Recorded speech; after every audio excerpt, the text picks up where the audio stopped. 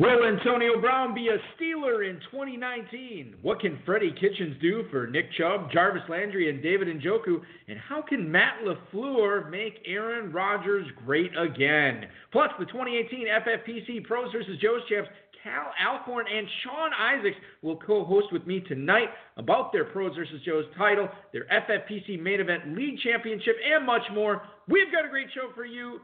Caleb Alcorn and Sean Isaacs are here. I'm Eric Balkman. Stick around. Your high-stakes fantasy football hour starts now. Once upon a time, not long ago, when people wore pajamas and lived like slouch, where laws were stern and justice stood, and people were behaving like they ought to good, there lived a little boy who was misled by another little boy, and this is what he read. Me and you tonight, we're gonna make some cash, robbing old folks and making the dash. They did the job, money came with ease, but one couldn't stop, it's like he had a disease. He robbed another and another, and a sister and a brother. Tried to rob a man who was a DC undercover. The cop grabbed his arm, he started acting erratic. Broadcast live and heard around the world, you are now listening to the most entertaining hour of radio on the planet. It's the High Stakes Fantasy Football Hour presented by MyFFPC.com with your hosts Eric Balkman and Dave Gerzak. The High Stakes Fantasy Football Hour is your home for football analysis from the best fantasy players in the world. And now, because no one else was available, here are Eric Balkman and Dave Gerzak. Shot for the head, he shot back, but he missed her. Looked around good and from expectations, he decided he'd hit for the subway stations. But she was coming and he made a left. He was running top speed till he was out of breath. Knocked an old man down and swore he killed him. Thanks so much, crowd. Greetings and salutations, all of you Balkaholics and Gerzak addicts. Welcome to the latest episode of the High Stakes Fantasy Football Hour, presented by MyFFPC.com. I'm your slightly above average host, Eric Balkman. My co-host is normally the patron saint of fantasy football, the Dizzle, Dave Gerzak. However, tonight I'm joined by a duo newer to the FFPC format, completing their second year in the high-stakes streets this past season. In those 2 years, they won the Telly Savalas, who loves you, baby, FFPC Main Event League in 2018, along with an 80th place finish in the 2018 FFPC Main Event Championship round. They are also the 2018 Pros vs. Joes overall champs, first place out of 72 teams, and first place in the Pros vs. Joes Rudy Does It Again League, holding first place for the entire season. Please welcome in my co-hosts for tonight, Caleb Alcorn and Sean Isaacs. Gentlemen, congratulations and welcome to the show. Thank you very much. Glad to be here for sure. Thank you. Always excellent. That's awesome. Thank you so much for showing. You know, the thing is, I always joke around like, oh, this is a massive host upgrade and everything because Dave isn't here tonight and I actually get to talk with people who are winning real cash in the FFPC. I always appreciate that. But legitimately speaking tonight, you guys not only won a main event league title this year, you also beat 36 of the most respected people in the industry, and 36 super talented FFPC Joes. We are going to get into that and much more tonight. So thank you so much for joining me, guys. Coming up on tonight's show, we'll cover all the head coaching changes, or as many as we can get to, that have happened in the NFL thus far this season, how they're going to affect drafts in 2019. Plus, we're going to help you try and put together those last-minute FFPC Playoff Challenge number 2 lineups before the deadline in roughly 18 hours. And I just checked right now. Currently left in the competition, this is a 1,000-team cap. There are 144 teams left, so we're basically 85% full. And for those of you who are not familiar with the FFPC Playoff Challenge 2, I can't blame you because this is the first year you've ever done it. It is a $50,000 grand prize, a $175,000 prize pool, just $200 to enter. It's a 1,000-team cap as opposed to the world famous FFPC Playoff Challenge. This one only has an 8-player lineup. You can only take 1 player per team. There's 8 teams left, obviously, so you want to make sure that you have a 8-team lineup. And the challenge closes tomorrow at 4:30 p.m. Eastern time, right before that first playoff game of the day, which I believe is Indianapolis and Kansas City. So make sure you get those lineups in. And as a special public service announcement, we understand that the lineup, when you submit it, it's going to say that you have empty spots because normally you need a 10-team lineup. Don't worry about it. As long as you have 8 teams or 8 players on there, as long as one of them is on each team, you will be all set.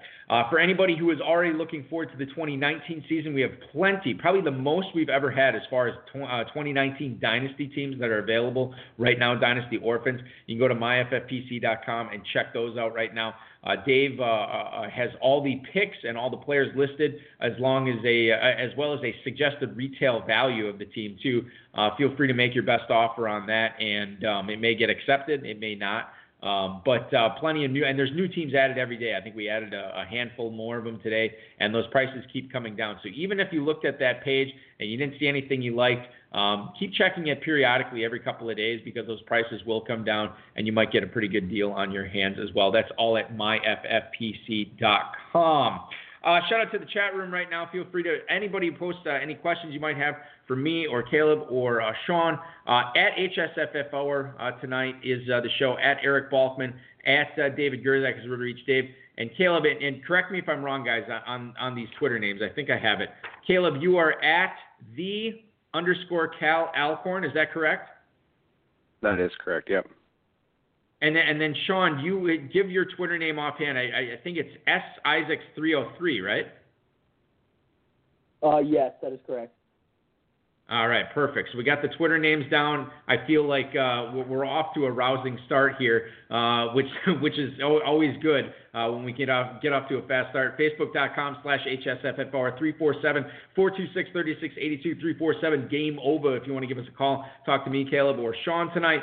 HighStakesFantasyFootball@gmail.com is the inbox if you want to send us an email. And Rob, our producer and mutual friend, and our audio engineer, Bryce, will get those questions to us coming up in the second half of tonight's show in the Fantasy Feedback segment. We'll get to all the tweets, questions, emails, and much more coming up later on in the show. Before we get to that, I want to talk to Caleb and Sean here. Not only are you guys the Pros vs. Joes overall champs, not only are you the main event Telly Savalas League champions, but you guys do some other stuff besides playing fantasy football. When you're not enjoying that, tell us what you do for a living. Caleb, I'm going to let you go first on this one, and then Sean, go ahead and pipe in right after he's done.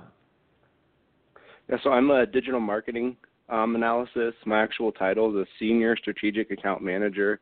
Kind of in short, I just run customer acquisition programs for big countries all across the U.S. I'm in data most of the day, and it's very fun, but it definitely lends well to a lot of the kind of talents and needs for being a successful fantasy player. So that's what I do during the day, and we both live in Denver, so we like to spend a lot of time outside, and Sean's currently up in the mountains getting some skiing in. Nice, Sean. So you're skiing this weekend. What are you doing for a living when you're not skiing and playing fantasy football? I'm a UPS driver, so way less complicated than Caleb's career. There's a yin and a yang that I've seen from a lot of these high stakes partnerships over the years, and clearly you guys have that as well. And we're going to delve deep into to what makes you guys so successful and what has made you so successful over the last couple of years in the FFPC. Kicking things off tonight, Caleb, let's talk about this Pros vs. Joes draft. We covered it live here on this show when you guys were drafting in the Rudy Does It Again League. I want to get, we won't delve into each pick in this 28-round draft because we just don't have the time. But I think there's a few key picks we can sort of hit on tonight. And let's start it off in the first round. You guys took Saquon Barkley. You had the opportunity to take a guy like DeAndre Hopkins if you wanted to go receiver. If you wanted to go elsewhere with a more proven running back, you certainly could have gone Melvin Gordon over the rookie. But tell us a little bit, because obviously the Barkley pick was a home run. Give us some insight into, when you and Sean were talking, the thought process that went into making Saquon Barkley your first overall pick in this league. Yeah, so we kind of build our own, I have my own model that kind of spits out, kind of ranks and does some of the more kind of like analytical aspect. And then we kind of go through that and kind of do our own kind of ranks and tiers. And we just had Barkley because our number 8 ranked player going into this year. Nuke was right behind him. Hopkins was right behind him. And then we had Alvin Kamara and Antonio Brown right before him, which both went. So we just kind of went with what we had on our board and what we were confident with. Even being a rookie, we just felt like he had a lot of upside. He's just an athletic freak, which he definitely showed this year. So there was some risk to it, but kind of given it these stakes and kind of what Pros vs. Joes is, being an all or nothing type of draft, we just felt like Barkley could kind of lead us to kind of a championship, and that kind of went through fruition once the season ended up. Yeah, no, that plan got executed perfectly as far as that goes. I was with you, man. I really like Saquon Barkley this past year. The leagues that I did draft him in, I had really good seasons on him, and it's a good test to anybody who says you know, don't take a rookie in the first round, a rookie running back, what have you, because it's more often than not you are going to be wrought with disaster at that pick. That was not the case this year. Now, other years maybe that is the case, but certainly this year, if you took Saquon Barkley anywhere in the first round, you're probably loving life, as I know you guys were in this league. Sean, as this draft unfolded, you know, as I was kind of reviewing it over the past week and looking at how you guys built this, Michael Thomas, Tyreek Hill, Juju Smith-Schuster, you guys drafted all three of those guys in this league. And right next to you, picking the pro Elliott Chris from the Quant Edge, he began his draft with 5 straight running backs from the 6th spot. You guys were in the 7. And I'm just curious, were these slam dunk picks for you, given that Elliott kept loading up at running back and you guys got all this great value at receiver? Were those easy decisions for you guys? I mean, were you pumping your fists when you're making these picks, or were they still kind of tough decisions? So we had a plan, and you know, you can plan for a draft, but then you have to go with the flow of the draft as well. And so, no, we didn't plan on going wide receiver, but at times you just kind of have to take what's given. And I think I really wanted Keenan Allen, and I haven't looked at the draft board recently, but I think he went 1 before Michael Thomas, and Caleb was a huge Michael Thomas guy. So we were more than happy there. And then I think Tyreek Hill is a great best ball draft type player because, you know, if he has that 2 catch for 30-yard week, you don't need him, but you're going to get those 7 catch, 150-yard, 2 touchdown games, and kind of the same with Juju. And I think Juju Smith-Schuster had even a bigger year than we could have hoped for. We're going to get into it, and I got some more questions for you on Michael Thomas and Juju Smith-Schuster. Well, not necessarily about Juju Smith-Schuster, but about the Steelers receivers as we look forward to what's going to happen in Pittsburgh next year. Later on in the show, no doubt. Let me switch to tight ends very briefly here and talk a little bit about what you guys did there, because I thought this was a very key pick that helped you not only win your league but win the overall competition as well. Sean, 11 tight ends were off the board when you and Caleb took the 12th tight end off the board in this league at the 707. It was San Francisco 49ers tight end George Kittle. What can you share with us, maybe not necessarily or not only why you liked George Kittle in this league at that spot, but maybe why you also wanted to get 2 top 12 tight ends in this format, because whether you set out to do it or not, that's exactly what happened for you here, Sean. What can you take us behind the scenes of that pick? Yeah, so I'm a huge. I always draft to my roster, and when you have multiple flex positions, that really opens up where you can draft and where you can focus on. And then when you throw in the FFPC format of being 1.5 point PPR, that gives tight end a boost. And they were kind of going off, you know, there was a little bit of a tight end run at that time. And you know, I was on guys like Delaney Walker and so on and so forth. But San Francisco, at the end of, I believe it was the 2016 season, their offense was booming, and they were very good. And I was really on Garoppolo and that whole offense, you know, and McKinnon ended up going down. But Kittle was one of those guys that, you know, he was a key component in that offense thriving and being very successful. And that's what we thought, and it kind of worked out that way. Sean, let me ask you a follow-up to that, because as much as, you know, I was high on the Niners defense the Niners offense coming into the season, obviously before Garoppolo and McKinnon went down. But I look at what this team will be next season. You know, you have your franchise quarterback coming back off the ACL injury. You'll have McKinnon coming back as well, and we all know that he is valuable as a pass catcher in this offense. Dante Pettis, you'd like to think, will be making that second step as he enters his second season as a second-round pick. So you'd like to see him take a leap forward. And then we saw some other guys step up on this team as well. And I haven't even mentioned Marquise Goodwin, who a lot of people were drafting as the number 1 receiver on the Niners this past year. As we flash forward to 2019, I don't know how you feel about this. Maybe this is a leading question, but George Kittle, I mean, is he a top 3, top 4 tight end this coming year? Or do you guys sort of view him as, okay, he was good, but they didn't have a lot of players that could really attack defenses on this team that were healthy, and now they will this coming season. How much, I mean, do you bump George Kittle down in your rankings at all next year, or is this the type of thing, the performance that you see, okay, he's here to stay, he's a stud tight end going forward? I believe that he's a stud going forward. I think he's a very dynamic tight end in an offense that I don't think is going to go away. And even, Nick Mullins comes in, and that offense, they kept picking up steam. I don't think there's a great reason to get off of George Kittle. And seeing the struggles with the tight end position this past season, he's a proven guy in my eyes. I'm going to like him a lot going forward. Caleb? Yeah, I think he moves into that kind of top 3 tight end position and probably surpasses Gronk, given kind of some of the struggles that we saw Gronk had.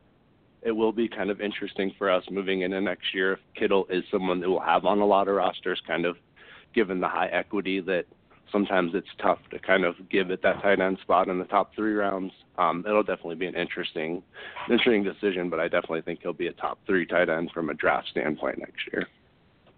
Yeah, man, I'm with you on that. I think he goes in the top 3. I think he is 3rd, and I think you're going to see in most drafts Kelsey and Ertz will be picked ahead of him. Obviously, he's going to go much higher in drafts this coming season than he did last year. At the expense of Gronk, I mean, he's going to tumble down. You have some other players that are going to be coming off bad seasons. We'll have to see where they go. Evan Engram, I'm interested to see where he goes. O.J. Howard is another guy that I think is going to be fun to watch where he is going in the early season drafts as well. So a lot to shake out at tight end, but I think you're right. George Kittle has cemented his status as a top 3 tight end, no question. Caleb Alcorn and Sean Isaacs, the 2018 FFPC Pros vs. Joes overall champs, as well as having a main event league title under their belts as well, co-hosting the HSFF Hour tonight with yours truly, Eric Balkman. One of the other things I noticed, Caleb, on this team, and it might have been a coincidence, and maybe the draft just fell this way, or maybe you actually tried to build the team through these young quarterbacks. I know Patrick Mahomes wasn't a rookie, but he was basically going into his first year as a full-time starter. You and Sean drafted him in this league. Lamar Jackson, Baker Mayfield, 2 other rookie quarterbacks that you guys added on your roster. Was this just a coincidence that you got these young quarterbacks, or was there actually some value in the unknown, not knowing what these guys could put forth, not knowing when they would take with the exception of Mahomes, not knowing when they would take over the starting job? Well, was there some value there in grabbing these young rookie quarterbacks late? Yeah, so definitely for the rookie quarterbacks. In this draft, it seemed like rookies plummeted. I think if you look at the draft board, Chubb was kind of one guy that was a rookie as well that kind of really just fell off the board. So kind of when we got into the last 5 or 6 picks, we just didn't really see a whole lot of value from a position standpoint. So we just kind of took some darts with the unknown of kind of what Mahomes is. Even as high as we were on Mahomes going into the season, we were very happy to get him there, but you just didn't really know what he was actually going to be from an output standpoint. So, yeah, we just kind of had those kind of rookie quarterbacks fall to us, and we just threw the darts, and they didn't really kind of pan out that much for us just because Mahomes was, in essence, an every week starter, but they would have been kind of just fine if we needed them down the road. Yeah. No, and you had, I mean, even throwing Mahomes out of it, I mean, you guys might not have won the overall title, but your team was so strong that even without Mahomes, having that pairing of Baker Mayfield and Lamar Jackson down the stretch probably would have been enough to keep you guys right in the thick of it into the end. And then when you lump in the MVP of the league or the upcoming MVP of the league, it was a slam dunk for you guys going forward. So congrats on that PVJ title. Let's just shift over and talk about the FFPC main event league, the Telly Savalas league that you guys won. Caleb, congrats on that. I noticed that just like your Pros vs. Joe squad, you had Michael Thomas on this team as well. Now, was he a guy that you guys had targeted in your drafts this year as far as your number one receiver? And as we look forward to 2019, if you guys were taking a receiver and you had your pick of the litter, is Michael Thomas the choice? So I'm definitely a big Michael Thomas guy, especially going into this year. He just seemed extremely undervalued. People were really low on Breeze and just kind of some of the efficiencies that the run game had, and I just thought it was kind of an area where we could exploit and kind of just get an extremely efficient quarterback and by far kind of the number one option for him. We drafted in very similar spots in this PVJ team to this main event team. So to some extent, it was just kind of where we were drafting and him just falling there. We drafted Antonio Brown as well on this team. So being able to pair him and Michael Thomas just seemed like an essential lock for us. So when they were both there and they were kind of our number 1 and number 2 tight ends on the board at that time, it just seemed like an extremely wise decision for us, especially in the format where you have those 2 flexes and you can kind of be a little bit more flexible with those 2 positions. Caleb, as we look forward to next year, I'm assuming Drew Brees comes back. I mean, there's a chance that if the Saints win the Super Bowl, maybe he rides off into the sunset and the Saints are breaking in a new quarterback next year. But in this scenario, if I told you that Brees is going to be back, is Michael Thomas, does he make for the best receiver choice in the first round next year? Or is there maybe a different receiver or 2 that you might draft in front of Thomas? I mean, for me going into this year, I think it's probably Michael Thomas or Hopkins. I'm a really big Hopkins guy. Hopkins was one person in Odell that we had in front of Michael Thomas going into this year. I do think Michael Thomas probably surpasses the 2, and it's probably a coin flip between him and Hopkins, just given kind of the volume that Hopkins sees and potentially a younger quarterback that should mature a little bit. And Watson, he could still just be kind of an unstoppable guy from a volume standpoint. And given kind of the PPR format, it might be tough for me to take Michael Thomas over Hopkins at this point, but I think those 2 are definitely going to be the number 2 on our board. And it just kind of might depend on where we draft next year if we're going to be able to get those 2. Sean, let's keep the conversation on receivers and more specifically receivers that you guys had on both your Pros versus Joe's title team and then your main event title team. And another one that fits the bill here is Robert Woods. As we look forward to, we'll have drafts at the FFPC probably starting, a week or 2 after the Super Bowl. So we're basically, I would say we're roughly right around a month away from quote unquote next year's drafts coming up, and people have to be looking at that right now. But the Rams receivers next year, you're gonna have Cooper Kupp coming off the ACL. You'll have Brandon Cooks on this team as well, and then you'll have Robert Woods, who is one of the best receivers in the league from a fantasy standpoint as far as 2018 goes. Is he the guy that, if you're looking at taking a Rams receiver next year, would you be taking Woods over both Kupp and Brandon Cooks? I love Robert Woods. He's so versatile. When you watch their games, he comes in the slot, he plays outside, he goes in motion. Guys like that, they're successful a lot because they can play every wide receiver position. They can their route tree is huge. Obviously, Cooper Kupp is huge, so you got to just kind of monitor how he comes back from that injury. But this past season, every draft I was in, Robert Woods just kept falling and falling and falling, and I could never figure out why. And so he was always there, and we grabbed him, and we were very happy that we did. Sean, we will have to see what Tennessee does now that Matt LaFleur is the head coach for the Green Bay Packers. How do you unwrap the riddle of Derrick Henry going forward when you're looking at building your rosters? He is one of your main event league title winning running backs. Do you think he's more like the guy we saw in the first half of the season or the first 2/3 of the season where he just couldn't get things going, couldn't accumulate yardage, couldn't get in the end zone, and was falling to Dion Lewis as far as who the lead back was on that offense? Or is he the beast we saw at the end of the season when he's rumbling for 99-yard touchdowns and scoring touchdowns at will? I mean, I'm sure he's somewhere in the middle, but is he closer to the successful guy or the guy who was coming up short for our fantasy lineups the first 2/3 of the season? I think Derrick Henry will be closer to the guy that we saw at the end of this year. But with his style of running, I think his window to be very successful is a lot smaller than some running backs. So I still think his time is now. So he's not a guy I'm going to shy away from. And at the very least, he can have a bad game and still get a touchdown or 2. So that's always a good fallback. Yeah, no, we talk about wanting the receivers. We put such an emphasis in these PPR formats on pass catching running backs, and obviously I still have an affinity for them. I still target them. I still go after them in drafts. But there is something to be said if you're going to talk about the pass catching running backs. I think you have to look at the other side, and I'm not saying you put on the same pedestal, but there is something to be said for big running backs that run tough in short yardage situations and accrue touchdowns. I mean, a touchdown is basically 6 catches, so that's it's huge, and maybe not 6 catches because you get yardage with it, but worth 3 or 4 for sure. And there is something to be said about drafting a guy like Derrick Henry, even though he may not having the pass catching chops of Deion Lewis or maybe some of the other running backs that will be going around at the same spot as him in drafts.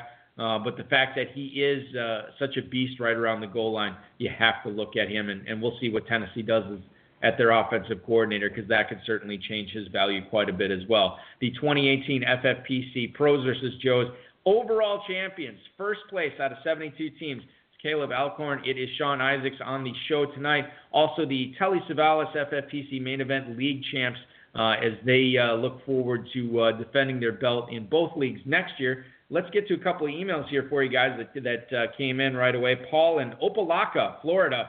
Is it a foregone, and Caleb, I'm going to pitch this one to you. Is it a foregone conclusion that Cortland Sutton will be the number 1 receiver in Denver next year, or does Deshaun Hamilton still have a shot at being the Denver receiver you want to own? That is Paul in Opelika, Florida. Thanks for the email, Paul. And this is a good question because both these guys were rookies last year.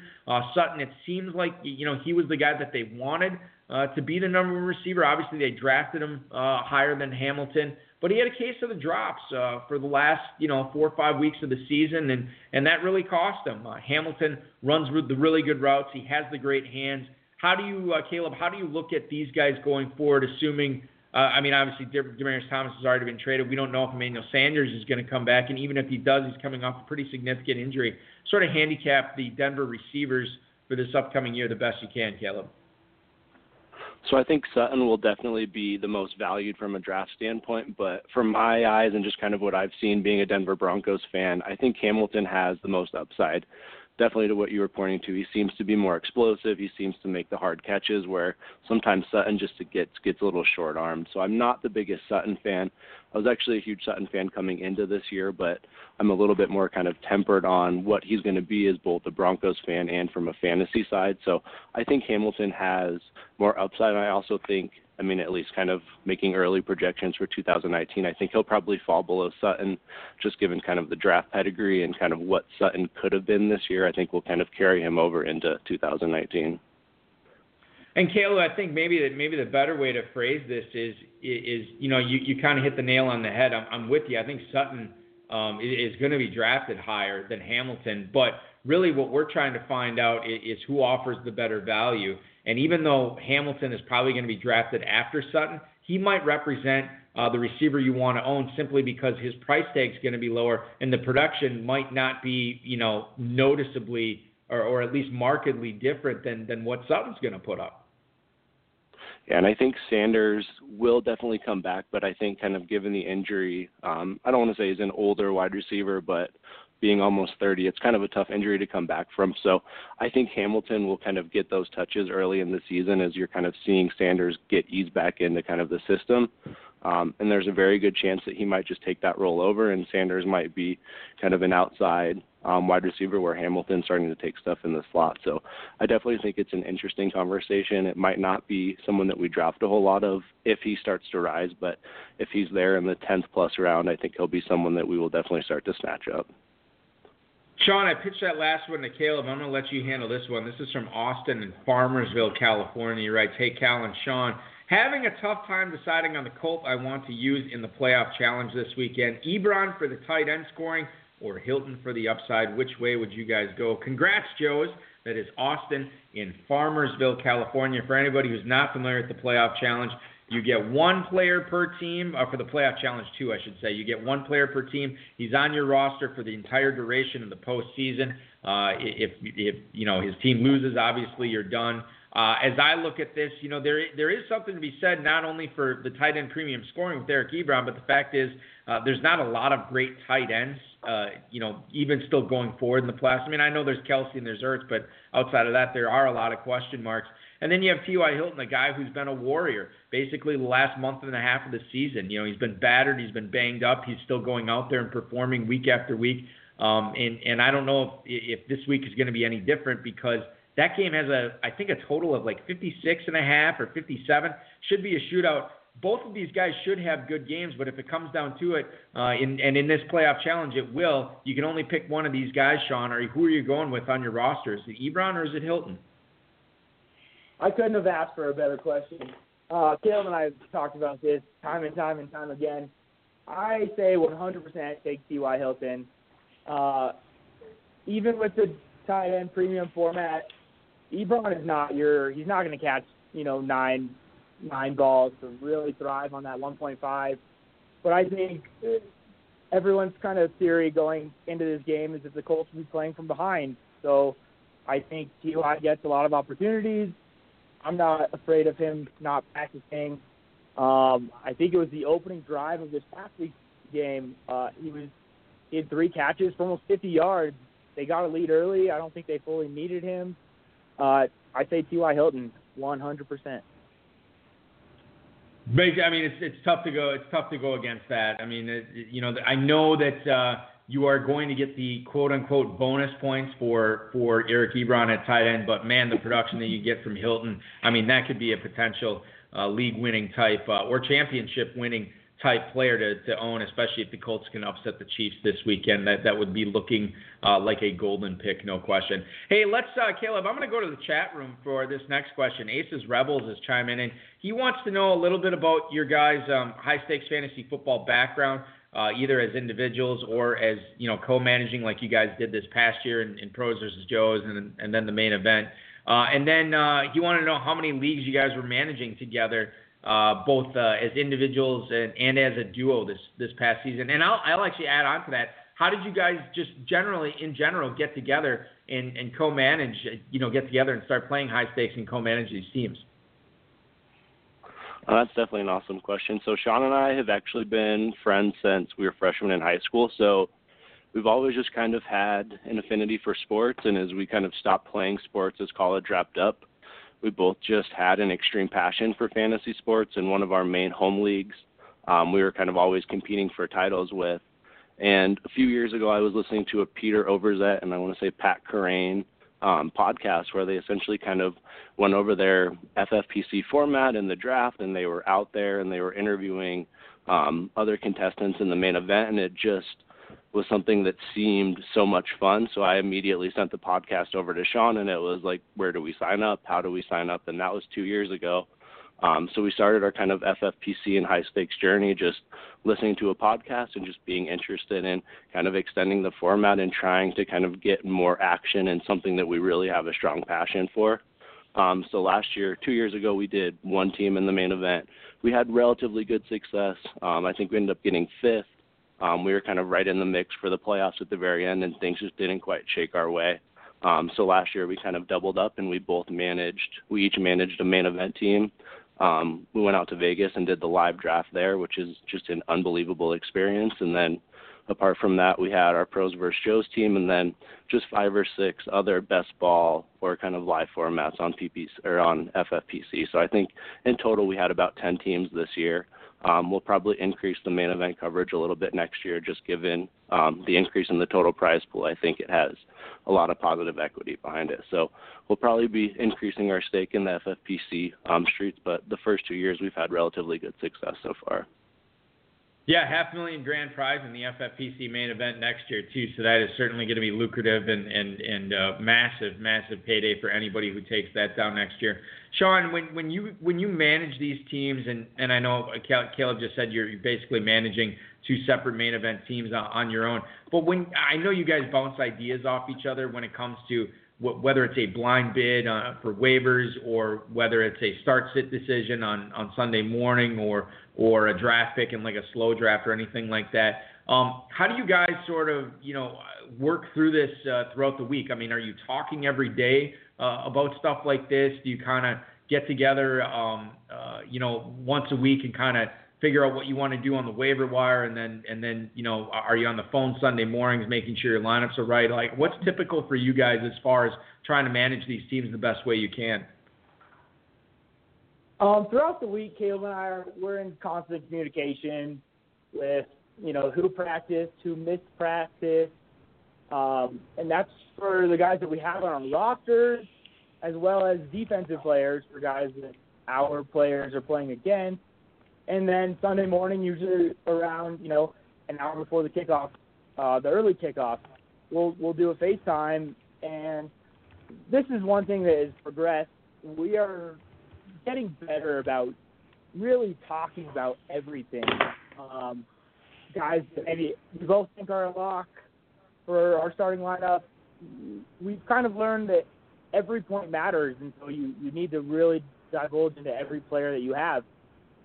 And just every decision matters every week. We've learned that. Let's get to, I want to ask, before we get into sort of the news and notes and the Fantasy Flash segment, let's talk a little bit about the playoff challenge too. Caleb, I'm gonna let you go first on this. If there is one player that you think a lot of people will have in their lineups in this playoff challenge number 2 that you think should actually be avoided, who is that? And then conversely, a player that maybe not a lot of people will have owned on a lot of their teams, but that you think is in for a big-time playoff run the rest of the season. Caleb, you can go ahead with yours, and then Sean, if you want to chime in with yours, that'd be great. Yeah, this one's definitely tough. I mean, given how you pointed out, this is kind of the first year of this format. It's going to be interesting to see kind of how ownership shakes out. There were definitely some interesting ownership pieces in kind of the original playoff challenge, and one of those was how high Melvin Gordon was owned. He's someone that we had faded in the playoff challenge and someone that we're going to be fading in this kind of second playoff challenge. I think he had a 30% ownership in the playoff challenge, and if that's similar to this one, I mean, that's someone being injured that I'm totally fine fading, and if he ends up falling into the end zone, we'll just eat those points, and hopefully we can kind of get it elsewhere. Keenan Allen, I think, is a possible option, just kind of given that they might be playing from behind. I just don't know how much Melvin Gordon's going to be used unless he's just getting hammered in the pass game, which some of that stuff's hard to predict given the output he's had over the last 3 weeks. And kind of on the flip side, running back is definitely a tough decision to make given Gurley, Elliott. So I think 2 areas that are going to be extremely underowned are kind of what we talked about being one of the Indianapolis decisions, and I think Mac really should be a part of that. If Indy somehow sneaks out a win at Kansas City, I think Mac's going to be an extremely valuable piece moving forward, and if they get to the Super Bowl, I wouldn't be surprised if he slightly underscored kind of what we saw from Luck. And then Damian Williams for Kansas City is probably going to be less than 1% owned, and he could potentially outscore both Kelsey and Hill. So if you're looking for kind of 2 players just to be really different in this challenge, I think those are 2 guys that I'm kind of honing in on. It's going to be tough to actually pull the trigger on those 2 guys, but if you kind of really want just a dart play, I think those are the 2 areas that I would look at first. Sean, what about you? A sleeper in this contest, and then maybe a bust as well that you would advise high stakes players to listen to. We've talked about this a lot. I think Melvin Gordon is a bust. He has, I believe it's 2 sprained knees and 1 sprained ankle. I mean, he's 1 bad tackle away from leaving that game. So we are 100% off of him. Caleb said it pretty good. It's tough picking your Colts player. Mac is probably going to be the lowest owned, whereas if they win, he's going to be heavily involved. I think Caleb said it pretty well. Damian Williams also is probably going to be a low owned guy who is going to have some value. It's people get caught in that game has the highest, I believe, over-under this coming weekend. And so you look at quarterbacks and pass catchers, but then that's where those two running backs have low ownership, and that's kind of where you can make a move.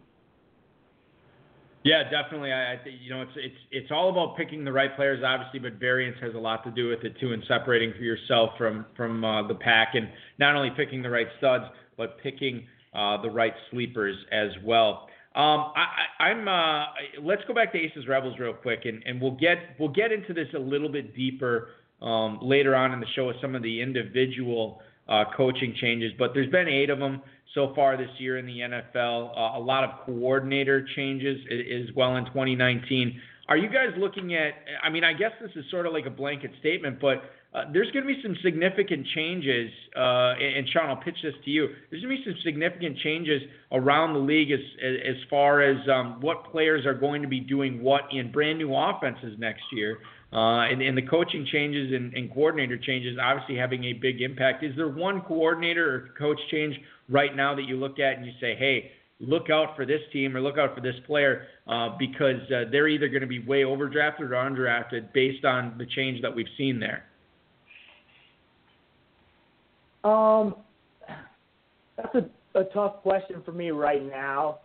I like to focus on teams that have been successful and they're not changing too much. One thing that I have read a little bit into, I don't know if it was the head coach or the offensive coordinator for Tampa Bay who came in there. He's a guy that does not, usually run an offense that runs through tight ends, which is ironic because they have 2 very good tight ends, a young one in O.J. Howard and kind of a touchdown monster in Cameron Brate. So, that's just kind of where I'm at right now. We have a ways to go. That's a loaded question for me right now. No, totally. I can kind of follow up on Sean a little bit too. Go ahead. Yeah. One area that I'm kind of curious to see is in Cleveland with Freddie Kitchens.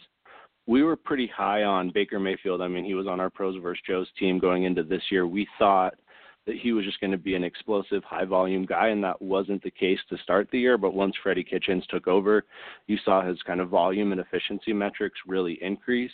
So I think Baker might be overdrafted, kind of given that might have just been kind of a false positive in the short term, and given that he's now the head coach and he's going to have a lot more responsibilities, probably not going to be managing the day-to-day play calling. So I probably see Baker seeing a little bit of regression moving into this next year, just because he's a Drew Brees type player. So when I say regression, it's from a fantasy football standpoint. I think Baker is going to be a great kind of NFL player, but I don't think he's going to be a league winner type player that he might be looked at going into this year.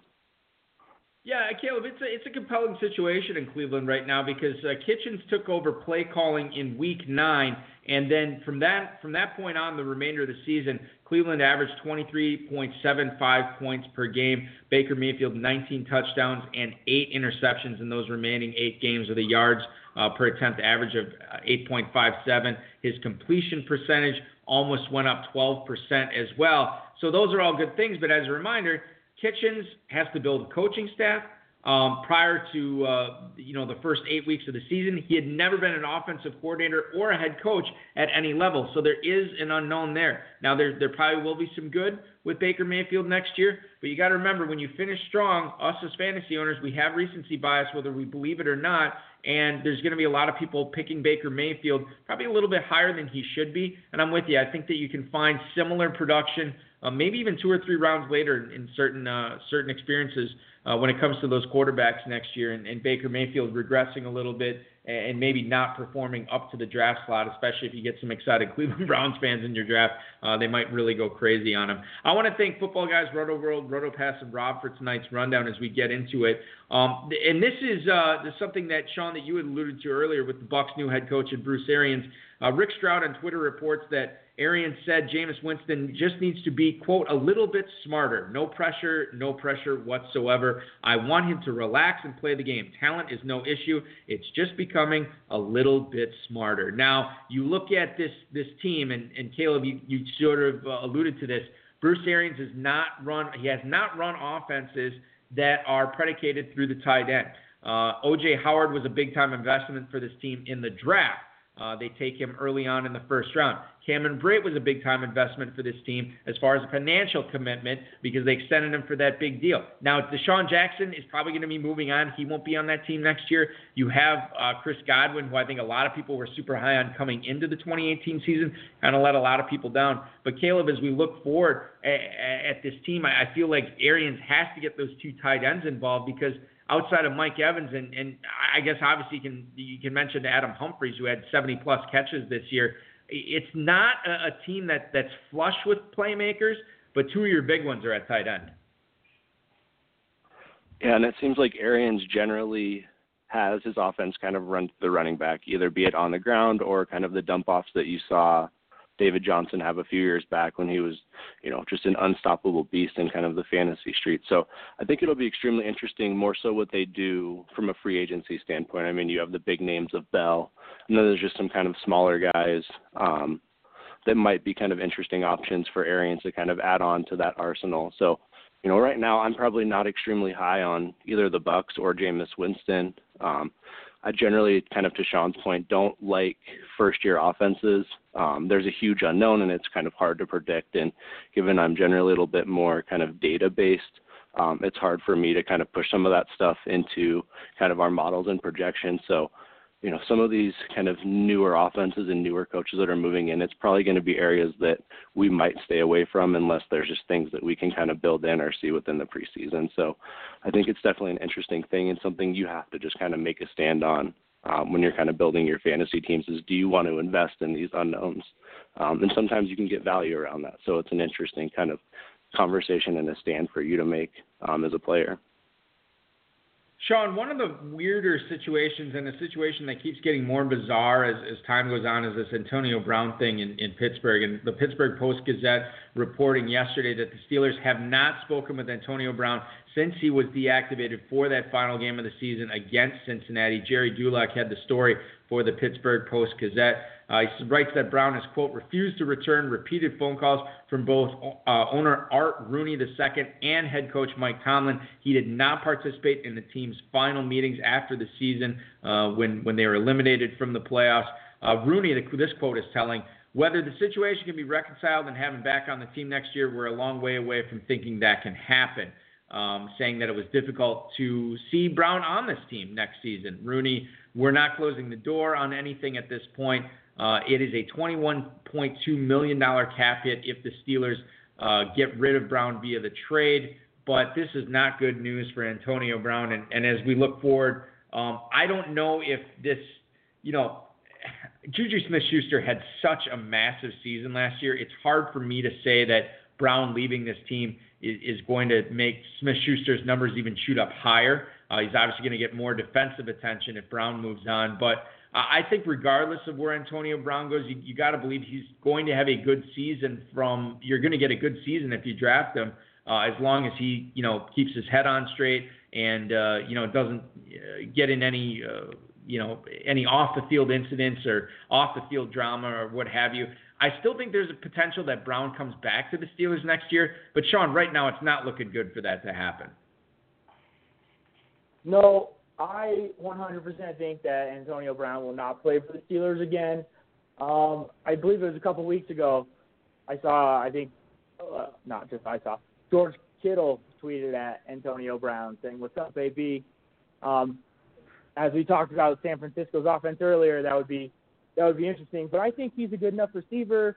He stayed healthy enough for long enough that pretty much wherever he goes, he's gonna be a top tight end, barring a 100% run first team. But I don't see that happening. I think Antonio Brown's stable. I think he's very good. His off the field issues, he's gonna have to put some things aside. He has a huge ego, but he's a great fantasy player. And, in our world, that's kind of what we look at. That is what we look at, indeed, no question. And shifting the focus, not necessarily to from next year, but to what we're dealing with the playoff challenge this weekend. I'm going to talk about a guy here that I'm not super high on for the playoff challenge. Now, Todd Gurley has been removed from the injury report for the matchup this week against the Dallas Cowboys. Joe Curley on Twitter had this story. Sean McVay said when he was asked about Todd Gurley, how he's looking in practice, McVay said, he looks like Todd. He looks like the explosive great back that we're used to seeing. Gurley did not play in the final 2 games of the regular season. He's had 3 weeks off to go against the Cowboys. But, Caleb, I'm still a little bit nervous. You saw what C.J. Anderson could do. He's still got juice left in the tank. And it's a tough matchup. I mean, the Dallas Cowboys defense has been playing great right now, and I could easily see C.J. Anderson eating into the workload of Gurley. And then the fact that the Cowboys run the ball so well with Elliott, the workload might not be heavy for Gurley because they're not going to be on the field as much as they've been accustomed to. So I'm a little bit down on Gurley. Your thoughts for him in this playoff challenge? In this playoff challenge, he's a little tough to fade. I mean, at least with the Rams, they do have other options. You can go with Cooks.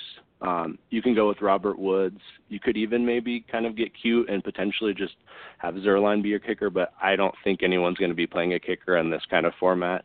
So for us, we do have Todd Gurley on our team. We also have 5 teams in the playoff challenge, and we had him on 4 or 5 rosters.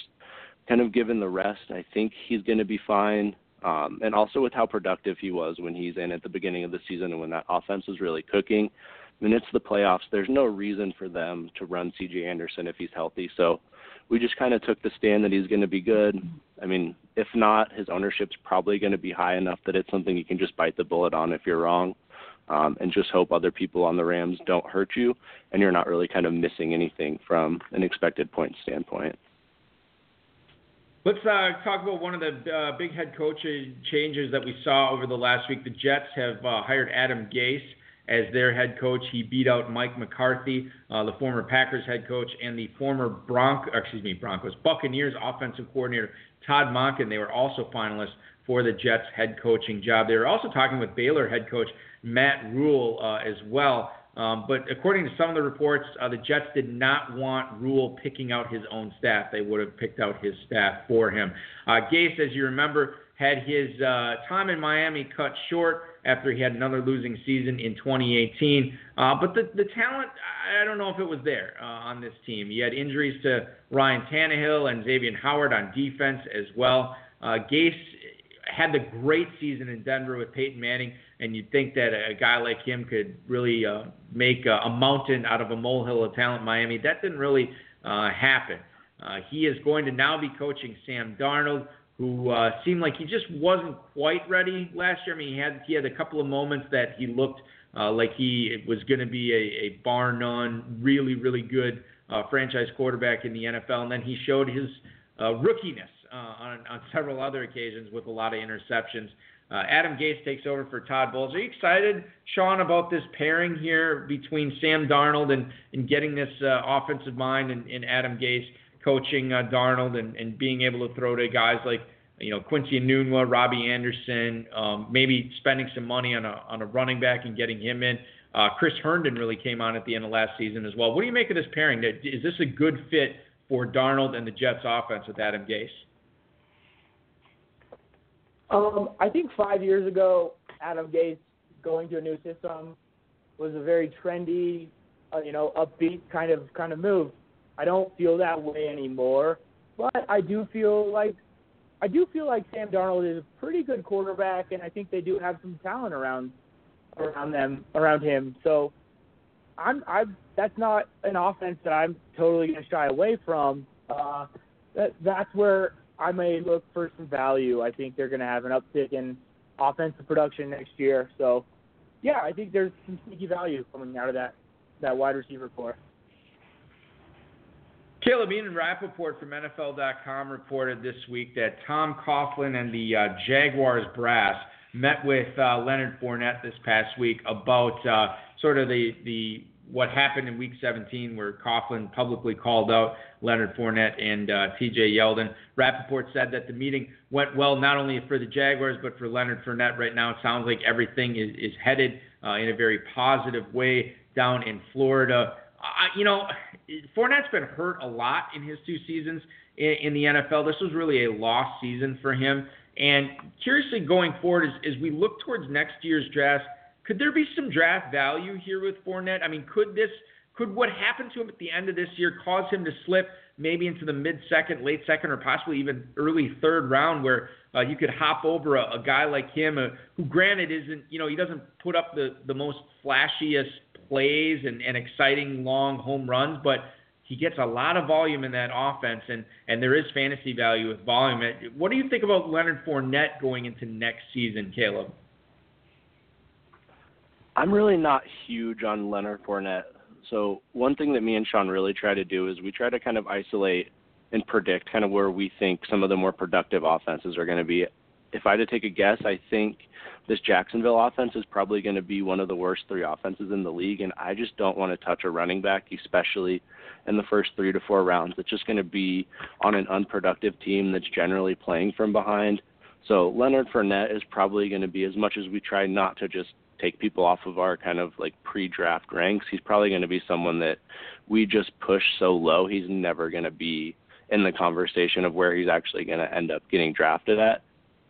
So for us, just kind of being on a bad offense and him being somewhat of an unproductive hurt running back, he just doesn't fit kind of the profile that we generally like to draft at. So he's someone that we'll just shy away from. I mean, he's probably comparable to like a Shady McCoy this year, the last couple of years, where the value seems there, but just from an output standpoint, it just doesn't ever materialize to anything. So he's probably going to be someone we just shy away from and let other people take that draft pick, and we can just pick up on the wide receivers that are falling or maybe get our second tight end in that range. So just someone we'll probably shy away from given kind of our early 2019 planning.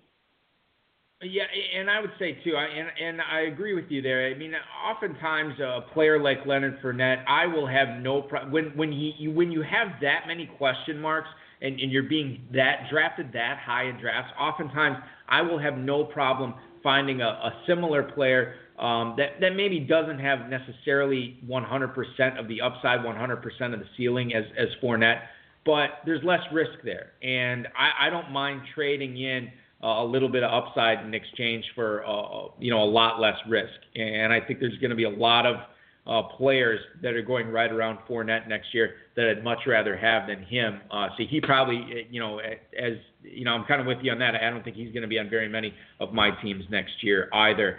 We got a few minutes left in the show. Let's answer as many emails as we can get to tonight. Larry in Cleveland is going to kick things off here. Sean, I'll throw this one to you. He writes, "What's up, fellas? How do you guys feel about Aaron Rodgers, Devontae Adams, and Aaron Jones now that Matt LaFleur will be calling plays in Green Bay? Have a great weekend." That is Larry in Cleveland, Ohio. Sean, Matt LaFleur, new head man in Green Bay. In my opinion, it certainly can't get any worse than it was with Mike McCarthy in the 6-9-1 team that we saw here for the Packers last year.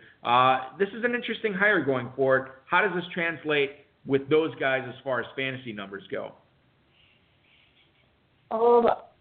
I love Devontae Adams. I was listening to Caleb earlier saying his top 2 wide receivers were most likely going to be Michael Thomas and DeAndre Hopkins, and I personally put Devontae Adams right into that bowl. I think Aaron Rodgers still has many years of being an elite quarterback, and I think his number 1 target is Devontae Adams.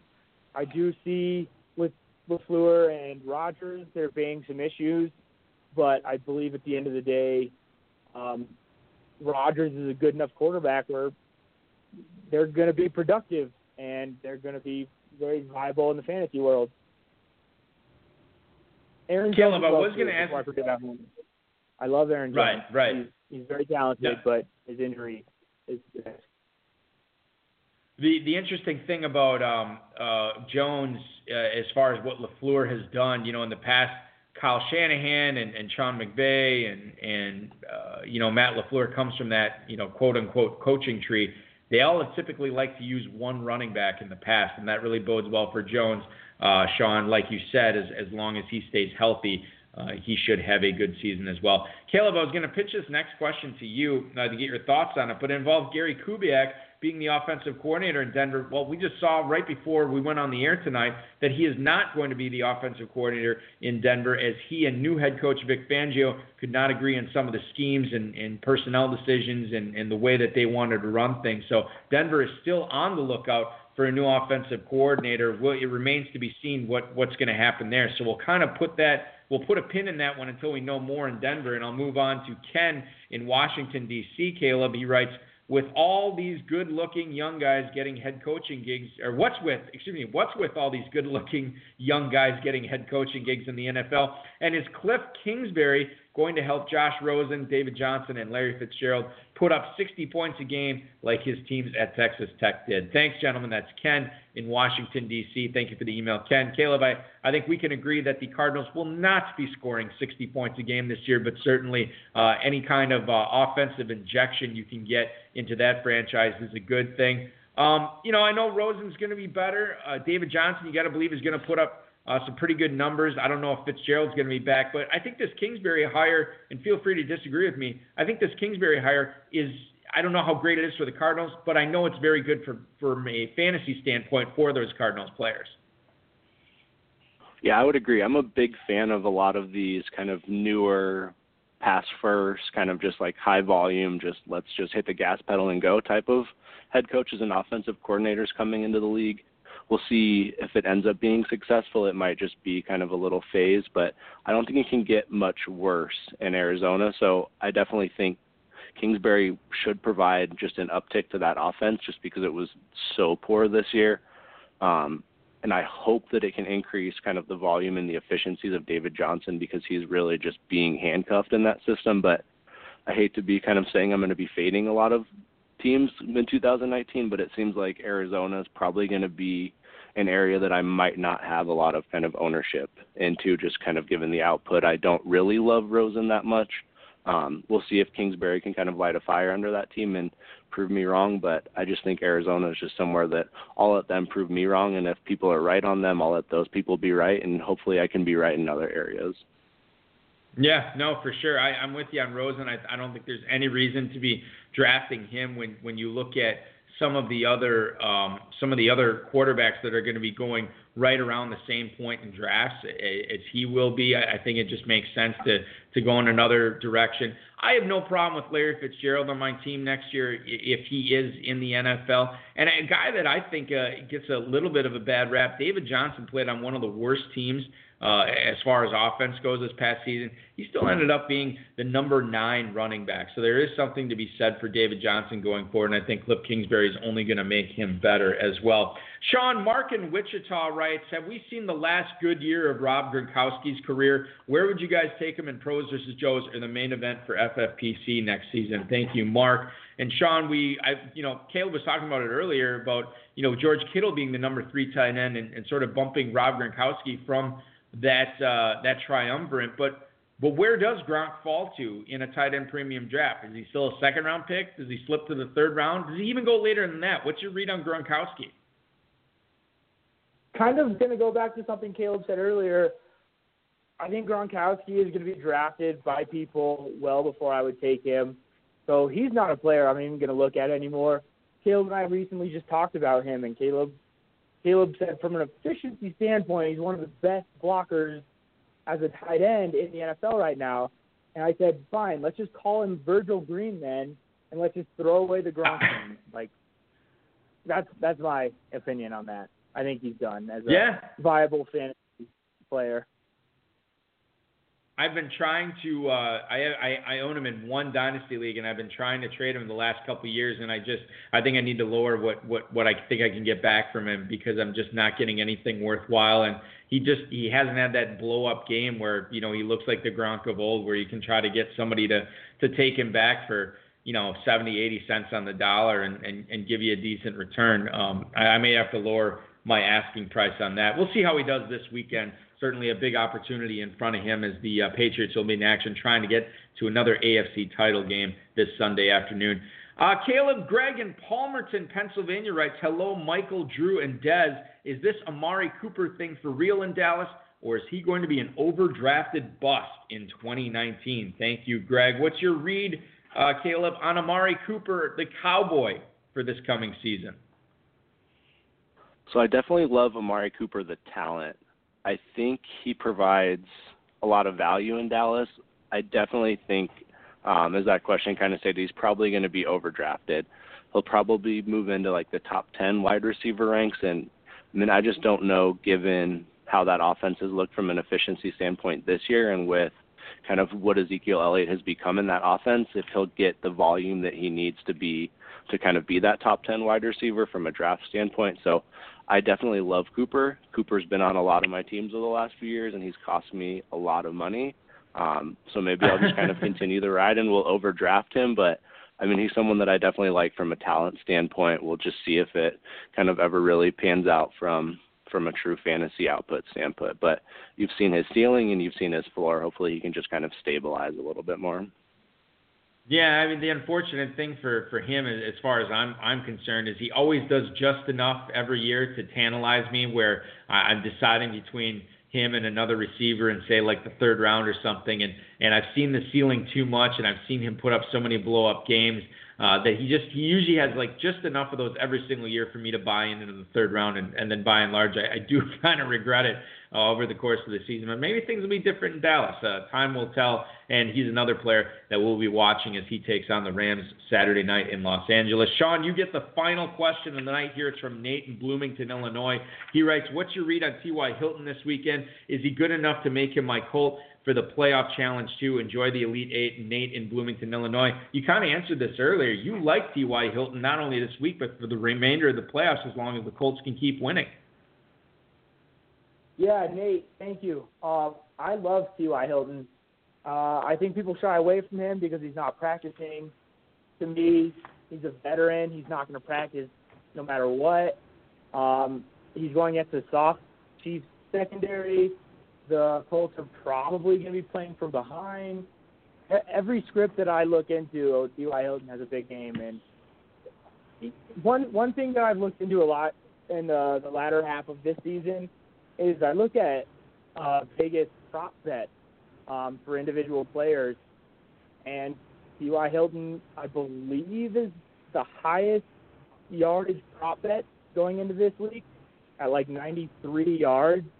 It's valuable data that I get from looking at things like that, and I'm all in on T.Y. He's my guy. Well, you guys have been my guys tonight on this show. Really tremendous work from both of you. Great analysis, great stuff of all the things that you've been able to share with me and the listeners tonight. Once again, the 2018 FFPC Pros versus Joes overall champs, as well as the 2018 FFPC Telly Savalas Main Event League title winners as well. Congratulations on your top 80 overall finish in the FFPC Main Event, guys. Certainly something to be proud of. You've come a long way in just 2 years in the FFPC. Congratulations to you on this year, and best of luck to you in 2019 and the Playoff Challenge 2 this weekend, too, guys. Thanks so much for co-hosting tonight. Really appreciate it. Yeah, thank you, Eric. And yeah, definitely best of luck to everyone in the playoff team. And yeah, best of luck to everyone in 2019, and hope to see everyone in Vegas. It's definitely worth going out there and experiencing what you guys put on for all the players. It's really an exceptional event. So looking forward to next year, and yeah, the playoff challenge kind of getting into full swing. Yeah, no question. Vegas is a fun time every single year when we go out there. We'll have to hook up and meet in person for sure. And I look forward to that, guys. Enjoy the divisional playoff games this weekend, fellas. Yeah, have a great weekend. Enjoy, everybody. Yep. That Thank was you, Caleb Alcorn and that Sean Isaacs getting in there as well, the co-owners of the Not a Joe Bro team that won the FFPC Pros versus Joes overall title. They beat out 35 other Joes and 36 Pros to snare the crown back away from the Pros this past summer, and then also winning an FFPC Main Event League and taking 80th overall in the FFPC Main Event. You know, we talk about, I mean, that sounds like pretty good or whatever, and certainly way more than I've ever accomplished at that level. But I will say to have these guys where they're at in just their second year of competition certainly is a striking thing. And as Aces, Rebels, and I were talking about in the chat, just imagine what 2019 could hold for these guys as well. That is going to do it for our show. I want to thank Caleb Alcorn, Sean Isaacs, the FFPC, Rob Rice, and, of course, each and every one of you. Dave Gerzak will, in fact, be here next week, as will 2018 FFPC Main Event co-champion John Scuderi. He is going to be on. Gary Leibowitz and him ended up winning the overall title in the main event this past year, and John is going to join us to tell us how he did it. That's going to be a lot of fun with Dave back in the studio. I want to remind everybody, drop what you're doing. The show is over. Go over to myffpc.com. Register for the FFPC Playoff Challenge number 2. Time is running out on there. We only have 135 teams left, so you're basically looking at an 86% sold out. And by 3:30 tomorrow, that's going to be it. It will be closed out. So get in while you can and enjoy the divisional playoffs. It's going to be a lot of fun. Good luck in your playoff challenges. Your weekend starts now. This has been another episode of the High Stakes Fantasy Football Hour presented by myffpc.com. That was broadcast live and heard around the world. Eric and Dave will be back next week with more analysis, interviews, and advice from a guest much smarter than they are. Thanks for listening, and we'll talk with you again next week. Big dog stay on the porch, blow the whistle. Blow the whistle. Blow the whistle. Blow the whistle. Where you get that from? That was awesome stuff from Caleb and Sean tonight, to have them on and really share the input that they were able to provide us.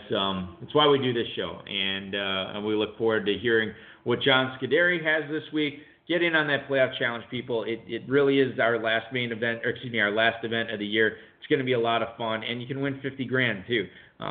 So there's certainly no reason not to join. Thank you so much for listening, everybody. I'm going to give these pipes a rest, and we'll be back at it next Friday. Thanks for listening, everybody.